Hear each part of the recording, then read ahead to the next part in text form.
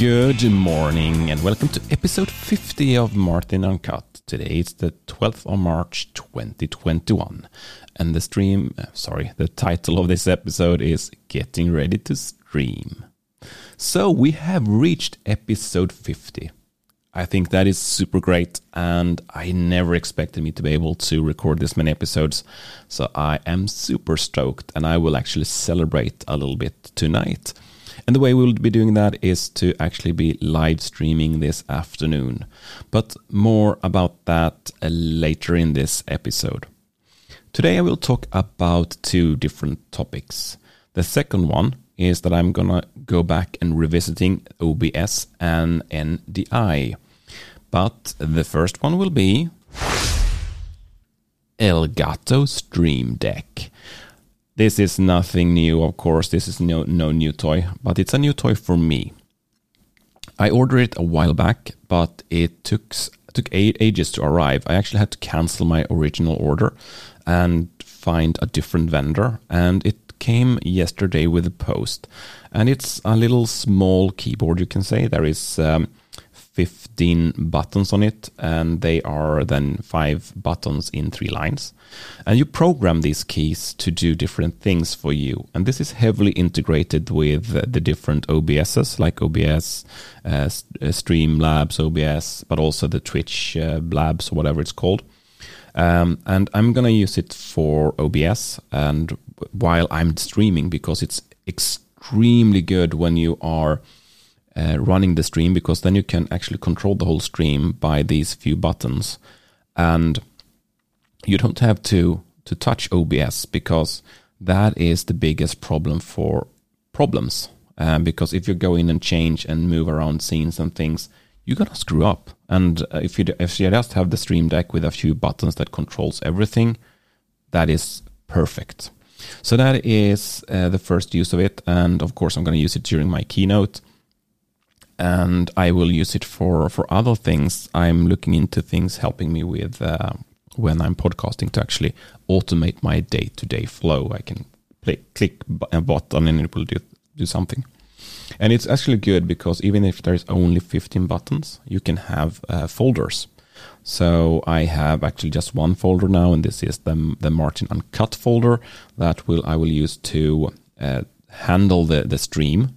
But when I do the keynote, I will have another folder with all the setups there, so I can use it differently.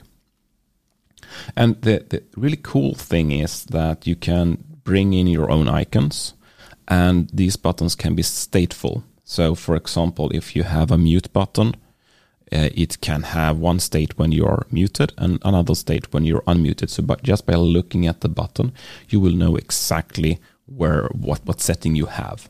And if you're looking at, for example, OBS, you can do the same with a scene. So if you choose a scene, you can see on the Stream Deck what scene you are on.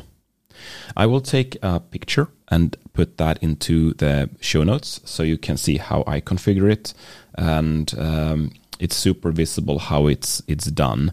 Essentially, I have one icon for the non-selected state, and I have the same icon but with a see-through red layer on top when it's selected, and that's for cameras and scenes and so on. But you will see that very visible on the picture. So how I configured it, actually on the first row I use only the three buttons, and it's on air, record, and mute. So here I can easily go on and off the stream, and I can easily start and turn off the recording as well. So that's just easy buttons to have. I mean, I would not really need them. I could do that from OBS, but it's good to have everything there, and you can see that, yes, I am on air or not. On the second row, I have cameras and the logo type. So I have a button for the Sony a6100, so I can turn it on or off. I have another for the Canon M50, and I can also turn on and off the logo, and that is only then in the screen share scene, so that if I share my screen and I want to use my whole screen without covering it up by either a camera or my logo type, I can turn it all off so you get a clean desk out. So that is really good. And then on the last row, I have my different scenes. So I have the start scene, the scene that I use before I go streaming. So I usually turn that on like 5 minutes before I'm gonna go live for real. And then I have the finished stream that I usually turn on a few minutes. I have it on a few minutes after my stream. And then I have my two main scenes. I have a camera full view, and I have the screen sharing scene. And I can switch between them on the Stream Deck, and I can see exactly which is active. And I think that's going to be super helpful. And I will give you more of my feedback when I've tried this thing out. But let's move over to the NDI topic. So in a previous episode, I mentioned that I'm having two computers in my streaming setup. I have a PC that is actually handling the whole stream, but I'm also using my day-to-day MacBook. And I want to present my screen from the MacBook on the stream, but essentially everything else is done from the PC. And if you are into streaming, you may be well aware that there is a lot of discussions about OBS not working well on Mac. And I am very prone to agree with that, and I will not go into that discussion, at least not on this episode. But in the other episode, I mentioned that I tried to set up OBS on both my Mac and my PC, and then use NDI to stream my screen over from the Mac over to the PC. And it kind of worked, but it didn't work well enough. It was super laggy. I think it was almost a second's lag. And I had a lot of fan noise on the Mac. And at that time, I had the Mac on my desk. But yesterday, when I was preparing for the stream, I realized that the Mac was only getting 100 megabits on the network because the network dongle I had was really old. So I switched that out to a gigabit today. And voila, there's almost no lag. At least it's acceptable. You can see a slight lag if you are comparing the stream screen and the desktop, but I don't think that the viewers of the stream will actually notice this. So this works really well. So it's definitely working well enough for my keynote, and I think it's going to work well enough also this afternoon when I'm streaming. So we'll see. So it's a really good test tonight. I am just streaming the screen. I do not screen the audio. I am using my Rodecaster to handle the sound.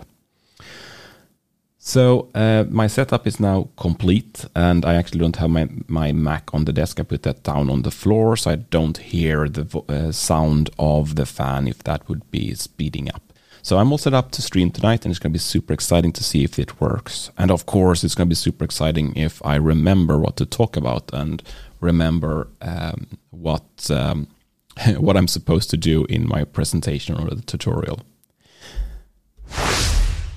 So if you want to join tonight, why not come by the channel, the Twitch channel, that is twitch.tv/poddaren. You have the link for that in the show note, of course. It's at 4 p.m. GMT +1, and it would be super fun if you join and talk with me in the chat, and we can have it a little bit interactive, of course. So the topic will be how you create an audiogram for your podcast using the Adobe Creative Suite.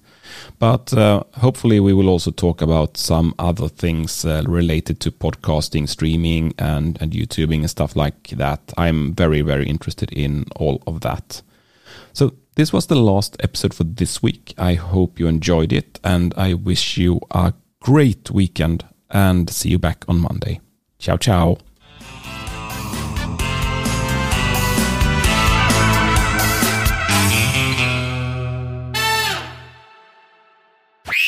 Martin Uncut, your daily technology dose.